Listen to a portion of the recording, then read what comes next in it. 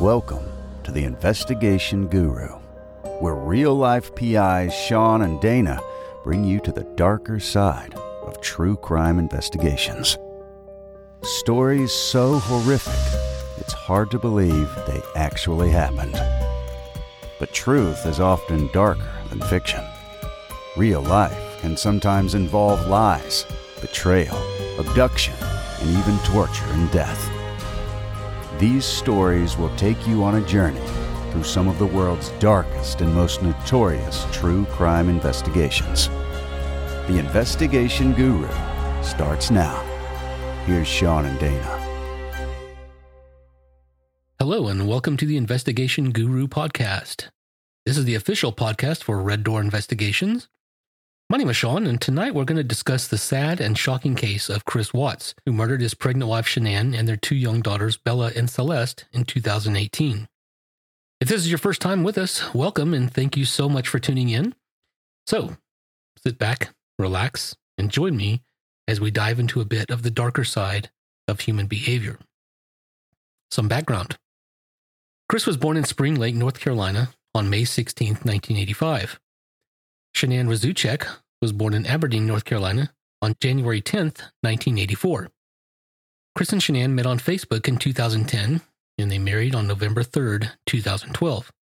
They had two daughters together, Bella Marie Watts, born on December 17, 2013, and Celeste Catherine Watts, who they called Cece, was born on July 17, 2015. Chris worked at Anadarko Petroleum, one of their kind of offshore oil drilling sites would later be used as the burying site for Shanann and two children. Shanann worked at a call center for a local hospital and sold Thrive products from home and raised their two daughters. Now, Thrive, if you haven't heard of it, is a product that they claim, quote, is a premium daily lifestyle plan to help individuals experience and reach peak physical and mental levels. You're going to live, look, and feel ultra premium like never before, end quote. They made a pretty good living together and purchased a large 5-bedroom house in Frederick, Colorado in 2013.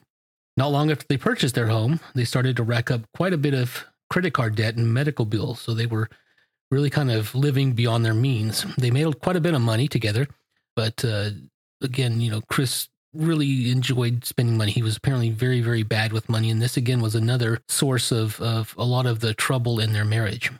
Financial problems being the number one cause of divorce. We're going to talk a little bit more about their financial problems a little bit later in the podcast. Some Facebook posts from Shanann. Shanann's Facebook page painted a portrait of a very, very happy married life. She called Chris, quote, my rock, and said that he was, quote, the best dad us girls could ask for, end quote. She said, Chris is the best thing ever. We had a storybook romance. Even Bella sang about her love of her father, singing, quote, my daddy is a hero. He helps me grow up strong. He helps me snuggle too. He reads me books. He ties my shoes. You're a hero through and through. My daddy, I love you. End quote. Now, with both Chris's and Shanann's jobs, their annual income was pretty cool, $90,000 a year. Yet they filed bankruptcy in June of 2015, which is kind of unusual. In their bankruptcy filing, they listed a $3,000 a month mortgage and $600 a month in car payments, with an additional $1,300 in monthly expenses. This all totaled $4,900 in expenses every single month. Now, these expenses, combined with their mounting credit card debt and student loans and medical bills, averaged out to a grand total of over $70,000 in unsecured claims on top of their mortgage. Their homeowners association was also suing them for $1,533.80 on top of all of their other debts and obligations. So they were really kind of in some financial shit. But still, they had over $20,000 in income over and above all of their debts and bills. How on earth could they not have possibly made that work? That's almost $2,000 a month over and above what they used to pay their bills. So after they paid all their bills, they still had $2,000 every single month. I simply do not understand how they were having such financial problems that they had to declare bankruptcy. On top of all of this massive debt the family was in from credit cards, student loans, and medical expenses, Chris was also having an affair. He was seeing a coworker, Nicole Lee Kessinger, and continuously emailed and texted her. They spent quite a bit of time together and even went on several vacations together. They went skiing, they went hiking a couple of times. They spent quite a bit of time together. There were several posts on Nicole's Facebook page that, showed them pictures of them on the ski slopes, and Chris had his arms around her and they were kissing and really seemed very, very happy. And I'm kind of surprised that, knowing that he was married, that she would post this kind of stuff to Facebook. Chris was also actually planning, or he told Nicole that he was planning on leaving Shanann to be with her, which of course only further fueled their relationship and made them, she was almost kind of this fantasy escape for Chris. And, he could be with her and pretend that his, the troubles and, the financial problems and the continuous arguing and things that he had with Shanann, they could kind of go by the wayside and he could kind of, escape from that and be away from kind of the drudgery and day-to-day life of responsibility that he had at home. Shanann's friends Nicholas and Amanda Thayer said that Shanann had expressed concerns of infidelity to them. So Shanann had kind of been suspicious, for a while before the murders. Chris and Shanann's marriage was not in a good place when all of this was going on. Again, they had all of those, mounting financial debts and all of these other problems. They started to have, sexual problems and things, not surprising that, with the affair and everything like that a lot of Chris's sexual energies and sexual attention went to Nicole instead of Shanann. Shanann complained constantly about Chris's lack of interest in her sexually and how he focused more on working out than on her and the kids. Apparently, Chris had recently lost quite a bit of weight and had this kind of new lease on life. So he was almost really going through kind of this, stereotypical midlife crisis where he started to take a lot of interest in himself. And he used to be about 240, 250 pounds, which was quite a bit of weight. And so he started working out and started really kind of shaping up his life and getting himself really a lot more presentable, which is, again, one of a very big sign that, your spouse is cheating if they start to take this renewed interest in their appearance and how they look to the outside world and how they might be attractive to members of the opposite sex. Even the police had mentioned that Chris's recent weight loss looked suspicious, and that when men begin to focus on their appearance, that is usually pretty strongly indicative of an affair. This also probably didn't help with Shanann's confidence in their relationship and further fueled her suspicions that something was not right, that something was going on. I mean, Shanann recognized that this is a pretty big sign. He had never really been that focused on his appearance before, and this complete drastic change in his behavior and his demeanor and how he was, beginning to present himself to the world. And he started really focusing on his appearance and getting, losing a lot of weight and starting to build muscle. And he was trying, obviously, to become much more attractive to other women. Shanann caught on to this and noticed this, and it really, really bothered her a whole lot. Chris, of course, initially denied all of these allegations. Shanann confronted him. Is there someone else? Are you sleeping around? Are you having an affair? And of course, Chris denied it up and down and never really, gave Shanann any of that closure or that peace of mind that she probably needed. He should have manned up and just admitted that, I'm not happy here, or, this is, there's something missing or lacking here. And, I need something more. Instead, he went around behind her back and started really kind of developing almost this new life, this second life with Nicole. All of this ultimately probably led to Chris's decision to leave Shanann, and may have been the source of this argument that they had the night that Shanann and the children were murdered. She had gotten home from a training trip, and authorities believe that this is actually the night that Chris murdered all of them. So Shanann's disappearance. Shanann went on a Thrive training trip in Arizona and returned home at around 1:48 a.m. on the night of August 13th, 2018. She was driven home from the airport by her friend and colleague, Nicole Atkinson. When she got home, Chris was already home, of course, in bed with the children. And as soon as Shanann walked in the door, she and Chris had a pretty heated argument. This is the argument I was talking about earlier that probably fueled a lot of the stress, and I guess Chris's anger kind of went overboard, and he snapped. Shanann accused Chris of having the affair. This is when she initially confronted him finally, and said, "Are you sleeping with someone else?"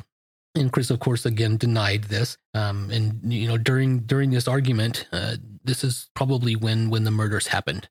we know that they happened that night. We know that they happened in the room in the house at that time. But it was never really, Chris never really admitted that was the reason that he killed them. The crime.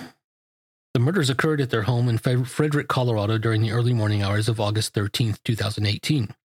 Chris murdered Shanann by strangulation. She was 15 weeks pregnant with a son, who they were going to call Nico, when she was killed. Right after he murdered Shanann, he backed his truck into the garage, loaded up her dead body, and took it, along with the girls, who were still alive at this point, to his work site to dispose of Shanann's body. So I want you to kind of wrap your head around exactly what he did. He took the dead body of his pregnant wife and put it in the floorboard of his truck. And then he took his 2 young daughters, who were still alive, and put them in the back seat. And then drove about 45 minutes away to one of the offshore sites for Anadarko. It's not an offshore drilling facility, but it was the site was kind of way out in the country, and it was a good, I think he said, about a 45 to 50 minute drive from their house. So his 2 young children were riding in the back seat of his truck for 45 minutes with their feet on the body of their dead mother. I don't understand that. That must have been. They kept asking Chris, "What's wrong with mommy? Why is she laying down back here? Why is she not talking?" And Chris would continuously tell them, mommy's not feeling well. But just the idea of putting his 2 children in the back seat with the dead body of their mother is pretty uncommon. I mean, that is some pretty psychopathic, ballsy move. Just what it would take for him to check out and distance himself psychologically enough to be able to do that is really quite remarkable. Now, when they arrived on this off-site area where, that was owned again by Anadarko, who was Chris's employer, Chris took a blanket. He brought one of the children's blankets with him, and he put it over each one of his child's faces and smothered them to death. He took their own blanket and wrapped it around their head and smothered each of his 2 children in turn in the backseat of his truck, right there with the dead body of his pregnant wife.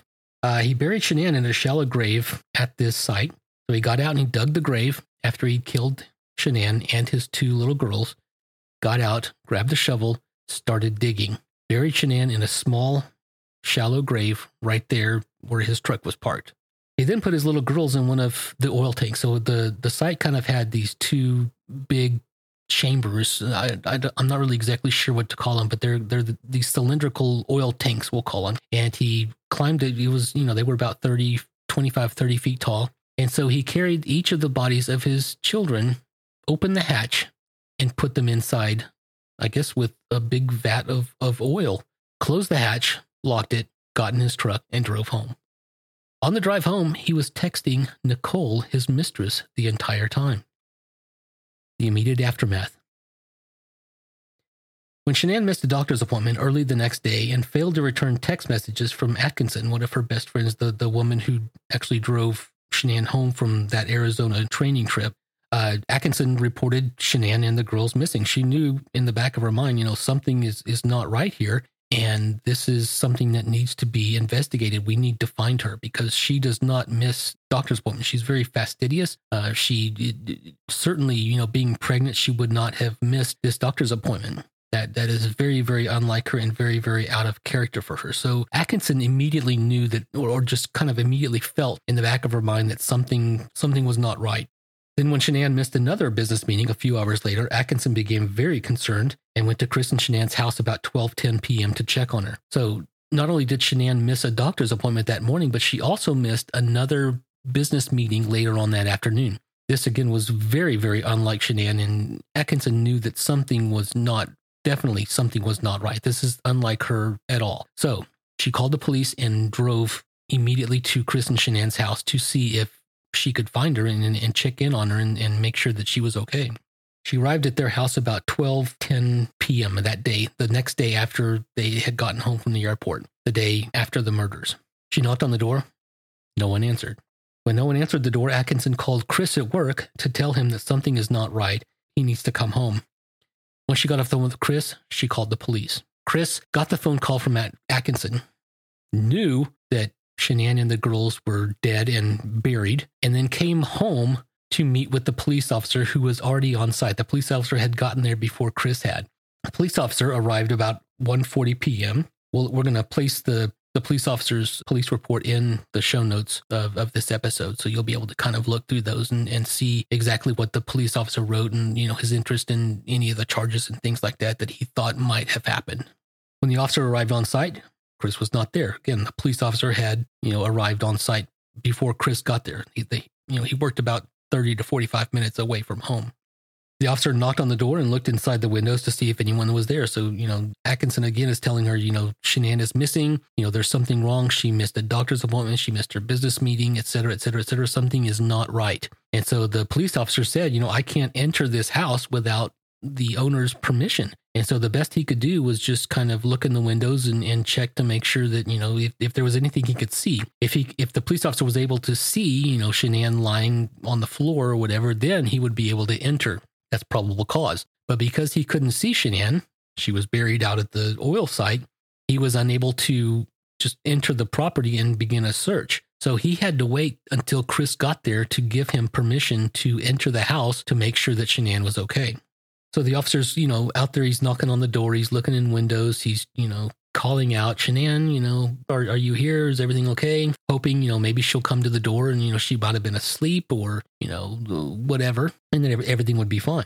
Atkinson, again, became more and more concerned as Shanann failed to answer, as, things began to kind of get heated up and things began to be, a little bit more and more and more out of character. This is very unusual. This was very, very out of sorts. Shanann was not one to just disappear and not return text messages, not return phone calls, and certainly not one to miss doctor's appointments and business meetings. So she became much, much more concerned that something was amiss. Something is not right. This is not good.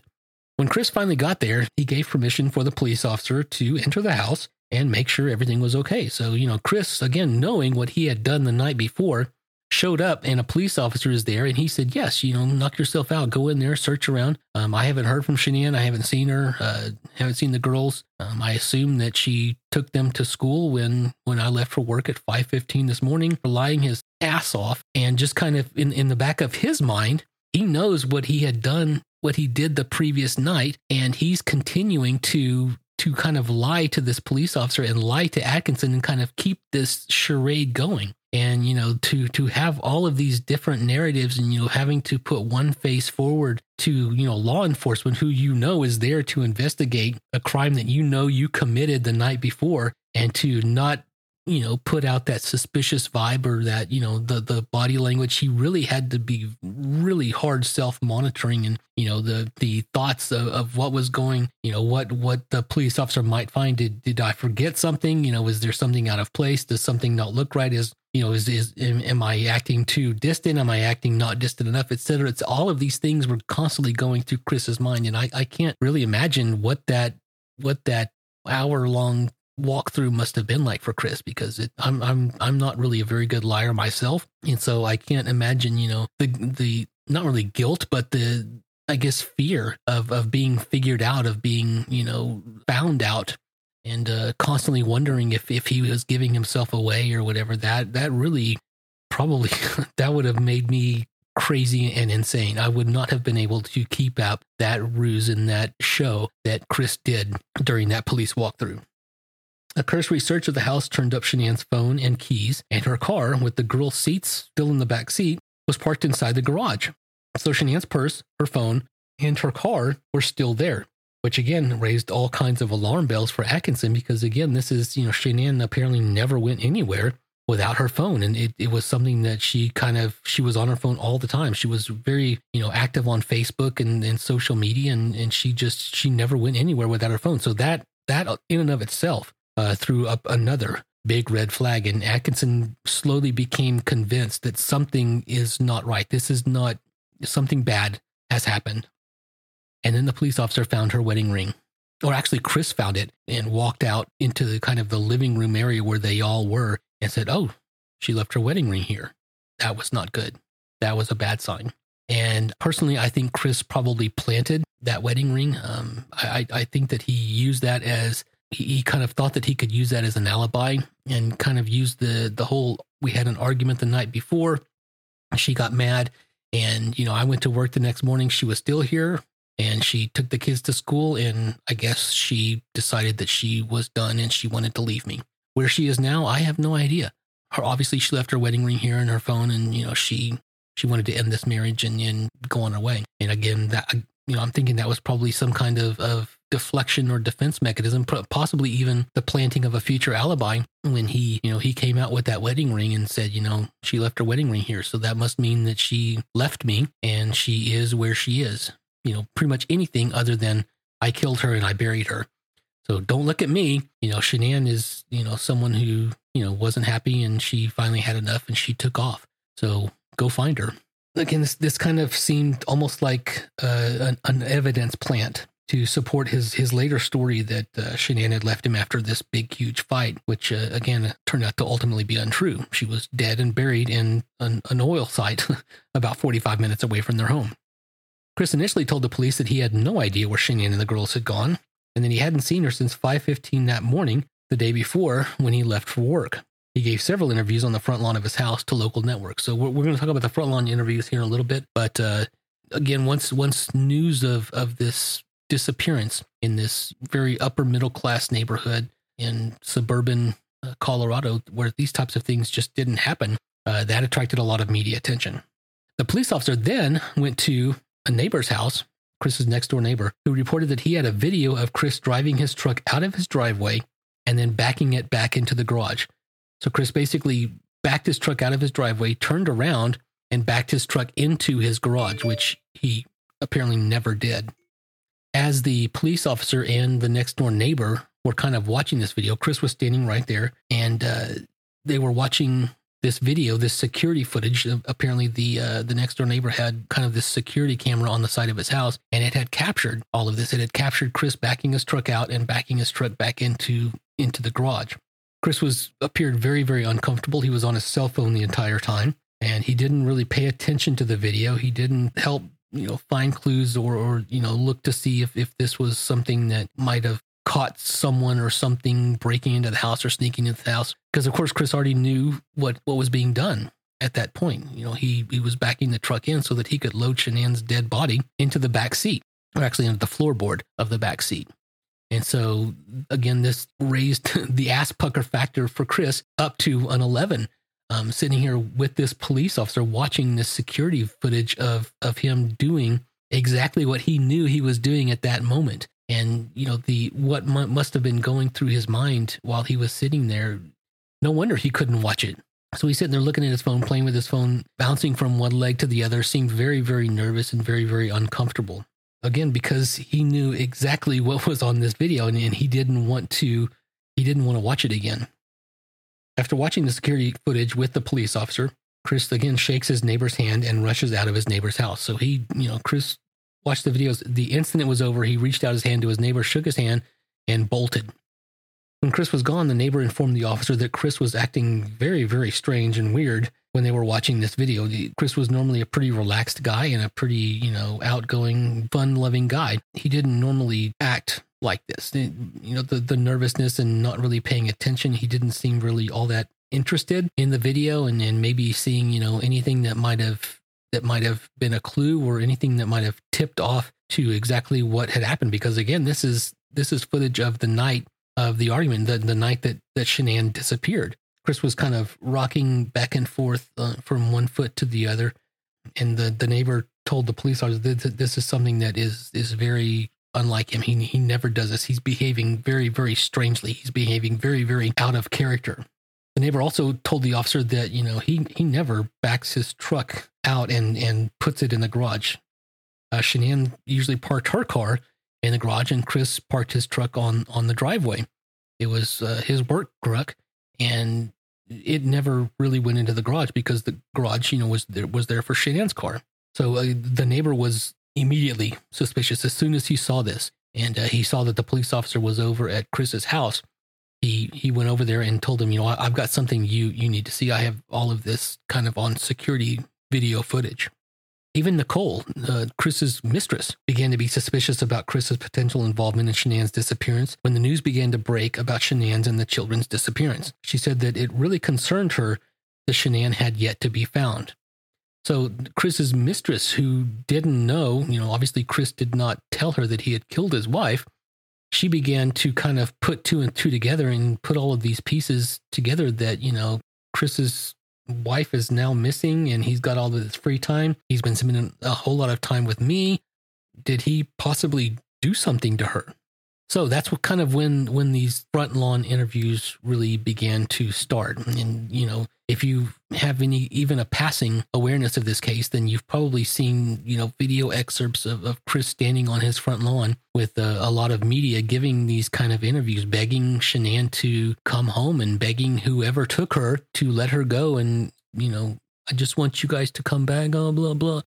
So as these news crews began to kind of descend on the house, following the break that a disappearance had in fact happened, Chris gave a whole lot of these front lawn interviews, and they became kind of the entire image of this case. Him standing right there at the little walkway to his front door and answering questions and, begging and pleading for Shanann to come back and the girls to come back. And, if anyone had taken them or anyone had harmed them, please, let him know. He wants to put all this behind him and he wants to, resume his life and he wants to have his family back.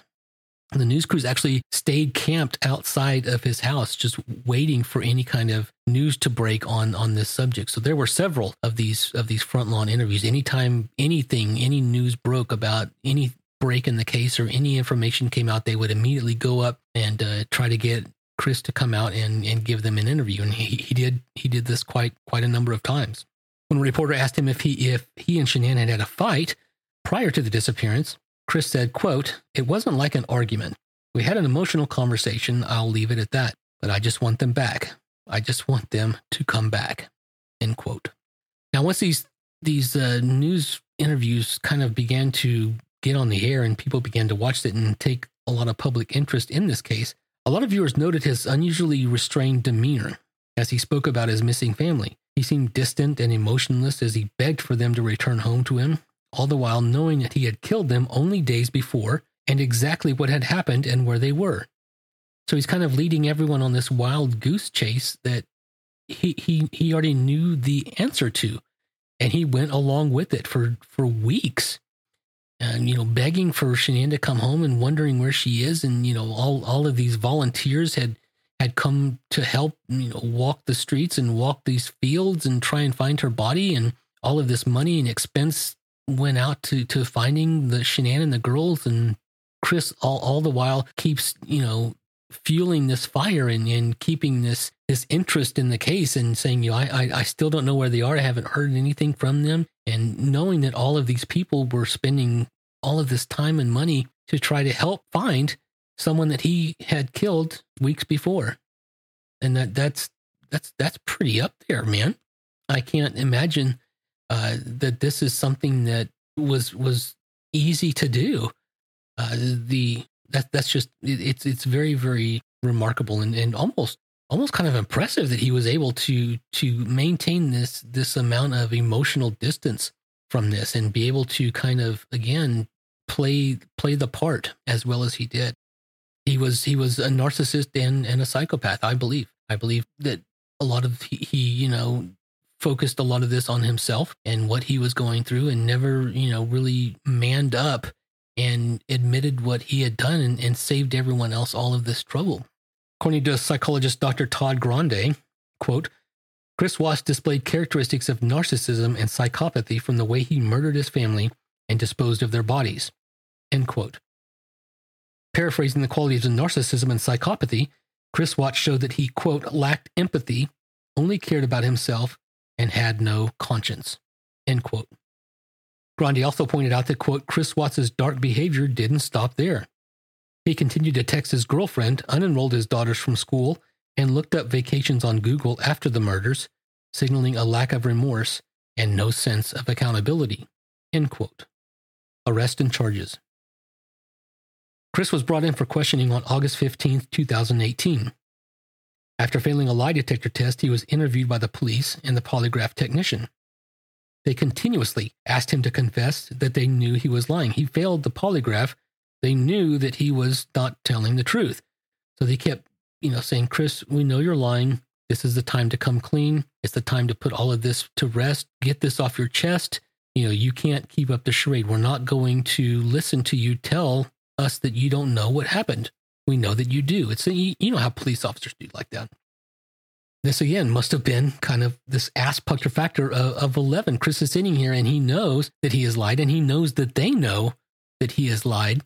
And he kind of has this internal dialogue going, well, do I finally admit it and get myself, get this kind of put an end to all of this? Or do I continue to spin this tale that I don't know what happened, and, almost in an effort to convince himself that, he's telling the truth? If you repeat something enough times, you actually begin to believe it. So whether or not he, really knew that the gig was up, or whether he wanted to kind of believe it, almost really believe it himself, Chris is the only one who knows that. Chris finally came to the decision that the gig is up. They know I'm caught, I'm busted, I'm going to come clean. Once he finally came to this realization, he asked to speak to his father, Ronnie Watts. And when the police granted that request, his father was sitting outside of the questioning room. And so they went and got him and brought him inside and let Chris and his father, Ronnie, speak alone. Of course, the video camera is still up there recording, but they brought him in and gave Chris some alone time with his father. While he was speaking with his father, he finally admitted to killing Shanann in the heat of the moment. When police finally came back in the room, he admitted it to them as well, but then he told them another lie. He claimed that in response to his request for a separation, again to be with his mistress Nicole, it had been Shanann who had strangled the girls. Chris claimed to have witnessed the deaths of his children on a baby monitor. He said he saw Shanann actively strangling Celeste, and Bella's body was motionless and sprawled out on her bed, and that she had turned blue. So Chris basically told police, and his father for that matter, that in desperation and in anger over his request for a separation, Shanann marched straight down the hallway to their little girls' rooms and killed each of them in turn. And Chris is sitting there in their room watching this on a baby monitor, and he essentially snapped and went in and killed Shanann in response to her killing the two children. Then he told them that he took all of their bodies to the off-site place where they were buried, the off-site oil facility, whatever you want to call it, owned by his employer.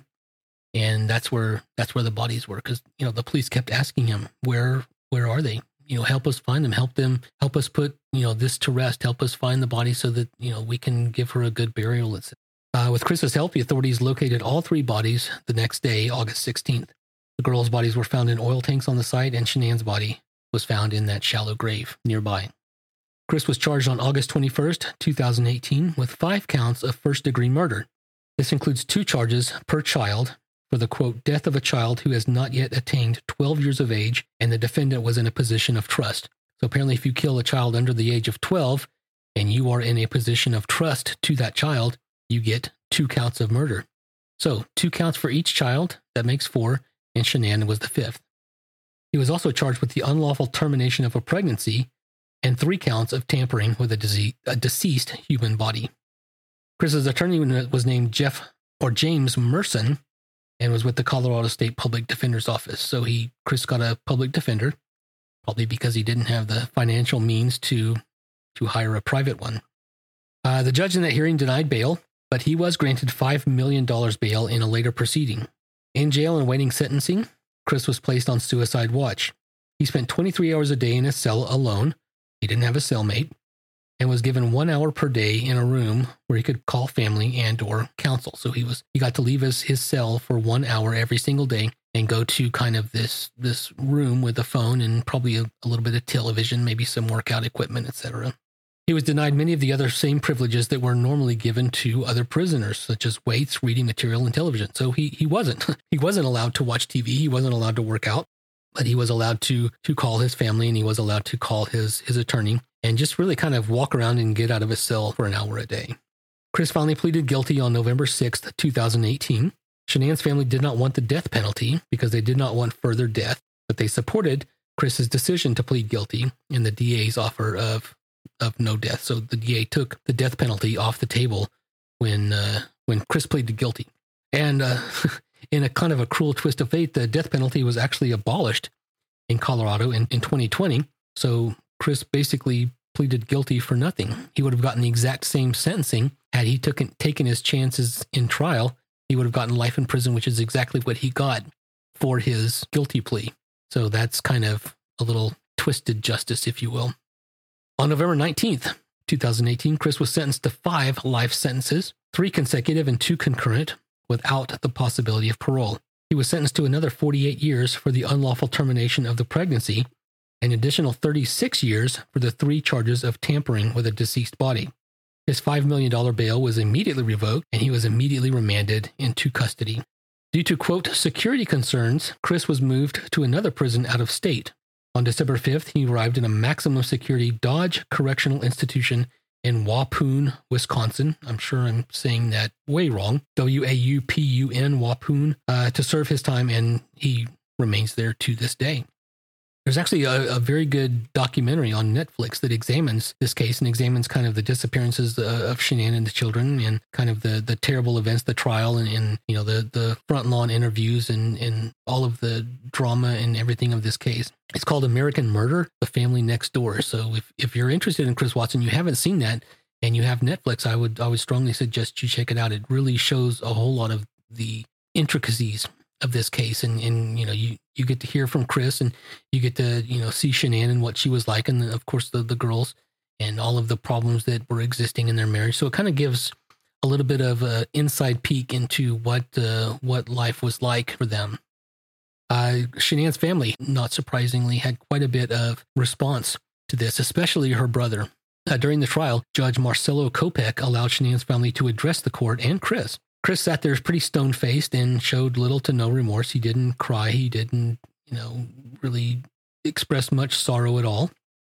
He just kind of sat there and took it. So Shanann's parents and her mother and her father and her brother just really got up and, you know, said how much Shanann meant to them and how Chris could possibly have done this and what could have motivated him to murder and take their daughter and their grandchildren from the world and, you know, deny them the life that they so very much deserved. Chris was continuously bouncing his leg up and down, you know, that universal sign of nervousness and uncomfort. He definitely was, I guess it was reaching him that, you know, he was responsible for taking the lives of essentially 4 people. And, you know, 2 of them were his very own children. Shanann's father, Frank Rzucek, openly wept throughout the hearing, while her brother, Frankie Rzucek, just kind of sat over there and just glared at Chris. And Frankie was very, very angry. And Frank, her father, was just almost beside himself with grief. He was, you know, tears were streaming down his face, and you could just see the pain and the anguish that he was going through watching, you know, the trial of his former son-in-law on trial for murdering his daughter and his 2 grandchildren. Frankie, on the other hand, had quite a bit to say about Chris and the murders. He said, quote, "I just want to know why. My precious family, my one and only sibling, my sister Shanann, 2 adorable nieces, Bella and Celeste, and her soon-to-be-found-out unborn son, Nico. I just want 30 seconds alone with that psychopath. May Satan have mercy on his soul. The cops dragged their feet. He was the only one with them and backed his truck into the garage. Doesn't take a genius to know who was suspect. My blood is boiling, and the pain and anger and sadness I have in my heart. Nothing, absolutely nothing, would get in my way of taking away his life like he did mine and my entire family." End quote. Frankie expressed his gratitude to the community for their support toward his family during this time. All of the volunteers who helped search for Shanann and all the letters of support and you know, this outpouring of support. They had, you know, candlelight vigils on the front lawn of the house, and just the overwhelming support that the neighbors and the community at large showed toward the family was really, really touching. He further said, quote, "I wanted to take a minute and thank everyone who has helped us in every way possible, from best friends and family to people from all over the world. It's truly an honor and a blessing to be part of this family. It's an indescribable feeling when people all over the globe reach out just to send their condolences to a listening ear." End quote. Regarding the violent way Shanann, Bella, and Celeste passed, he said, quote, Never in my wildest dreams would I ever have dreamt such a horrific nightmare and just plain heartbreaking tragedy would ever happen to my regular old happy family. We lost so much in the blink of an eye, but we also gained love and support from people all over, and they became part of our family." End quote. The funeral. Shanann's and the children's funeral was held at the Sacred Heart Catholic Church in Pinehurst, North Carolina. Hundreds of mourners gathered in person. Thousands more watched the live stream on Facebook. Father John Forbes told mourners, quote, "Shanann was a woman of love. She loved God, her family, and her friends. She was a woman of determination. She had dreams to be fulfilled, and she worked towards those dreams. She wanted to make a difference. She wanted to be an exceptional wife and mother." No one mentioned Chris. So that is the story of Chris Watts and Shanann, the two little girls, Bella and Celeste, and what happened in Fredericks, Colorado. This is a very sad, very shocking case because, again, two little children died in addition to a pregnant woman. Hope you enjoyed this episode. Join us again. Next week, we are going to be discussing the case of Lori Vallow, or Lori Daybell, and impending or the subsequent disappearance and murder of her two children. Another one with children. So please be on the lookout for that. We're going to try and post quite a bit more frequently. We're averaging about a week to 10 days between episodes now, and that's a pretty good schedule. I'd like to keep that schedule going, so you can expect a new episode, depending on really, again, on how much research is involved. Some cases take a little bit longer to research than others. During this time, we took a little bit more time between our last episode and this one because we were rebranding. You might have noticed some new intro music, new voice actor, new outro music. So we got some new equipment. So hopefully I sound a little bit better. I've learned quite a bit more on how to edit. So head to reddoorinvestigations.com. And you'll be able to see all of the show notes. You can go to the reddoorinvestigations.com/behindthedoor, and you'll be able to find out exactly all of the stuff that we have. We're going to post the show notes. I'll post the police report from the Chris Watts case on there, and you'll also be able to listen to a lot of our other past episodes. But starting with this episode and moving forward, we're going to be focusing almost exclusively on true crime. We might throw in, a private investigation episode here or there, maybe an interview section. But again, the vast majority of these episodes will be true crime cases like the one we just went over today. So again, stay tuned. Please subscribe wherever you get your podcasts. We're on all of the major platforms. So next week, Lori Vallow, Lori Daybell. Hope to see you then. Take care. Sean out. This has been The Investigation Guru, hosted by Sean and Dana. A presentation of Red Door Investigations in the DFW Metroplex of Texas, specializing in infidelity, fraud, child custody, missing persons, and more. Check out our website at reddoorinvestigations.com or on social media at RedDoorPI. For more fascinating deep dives into real true crime, subscribe to the show today. Many elements of an investigation have to remain secret, but not this podcast. Our best advertising has always been word of mouth, so please share the feed with a friend today. And if you'd like to support the show, we offer some goodies on our Patreon at patreon.com/INVGuruPod. Thank you so much for listening, and we'll see you next time.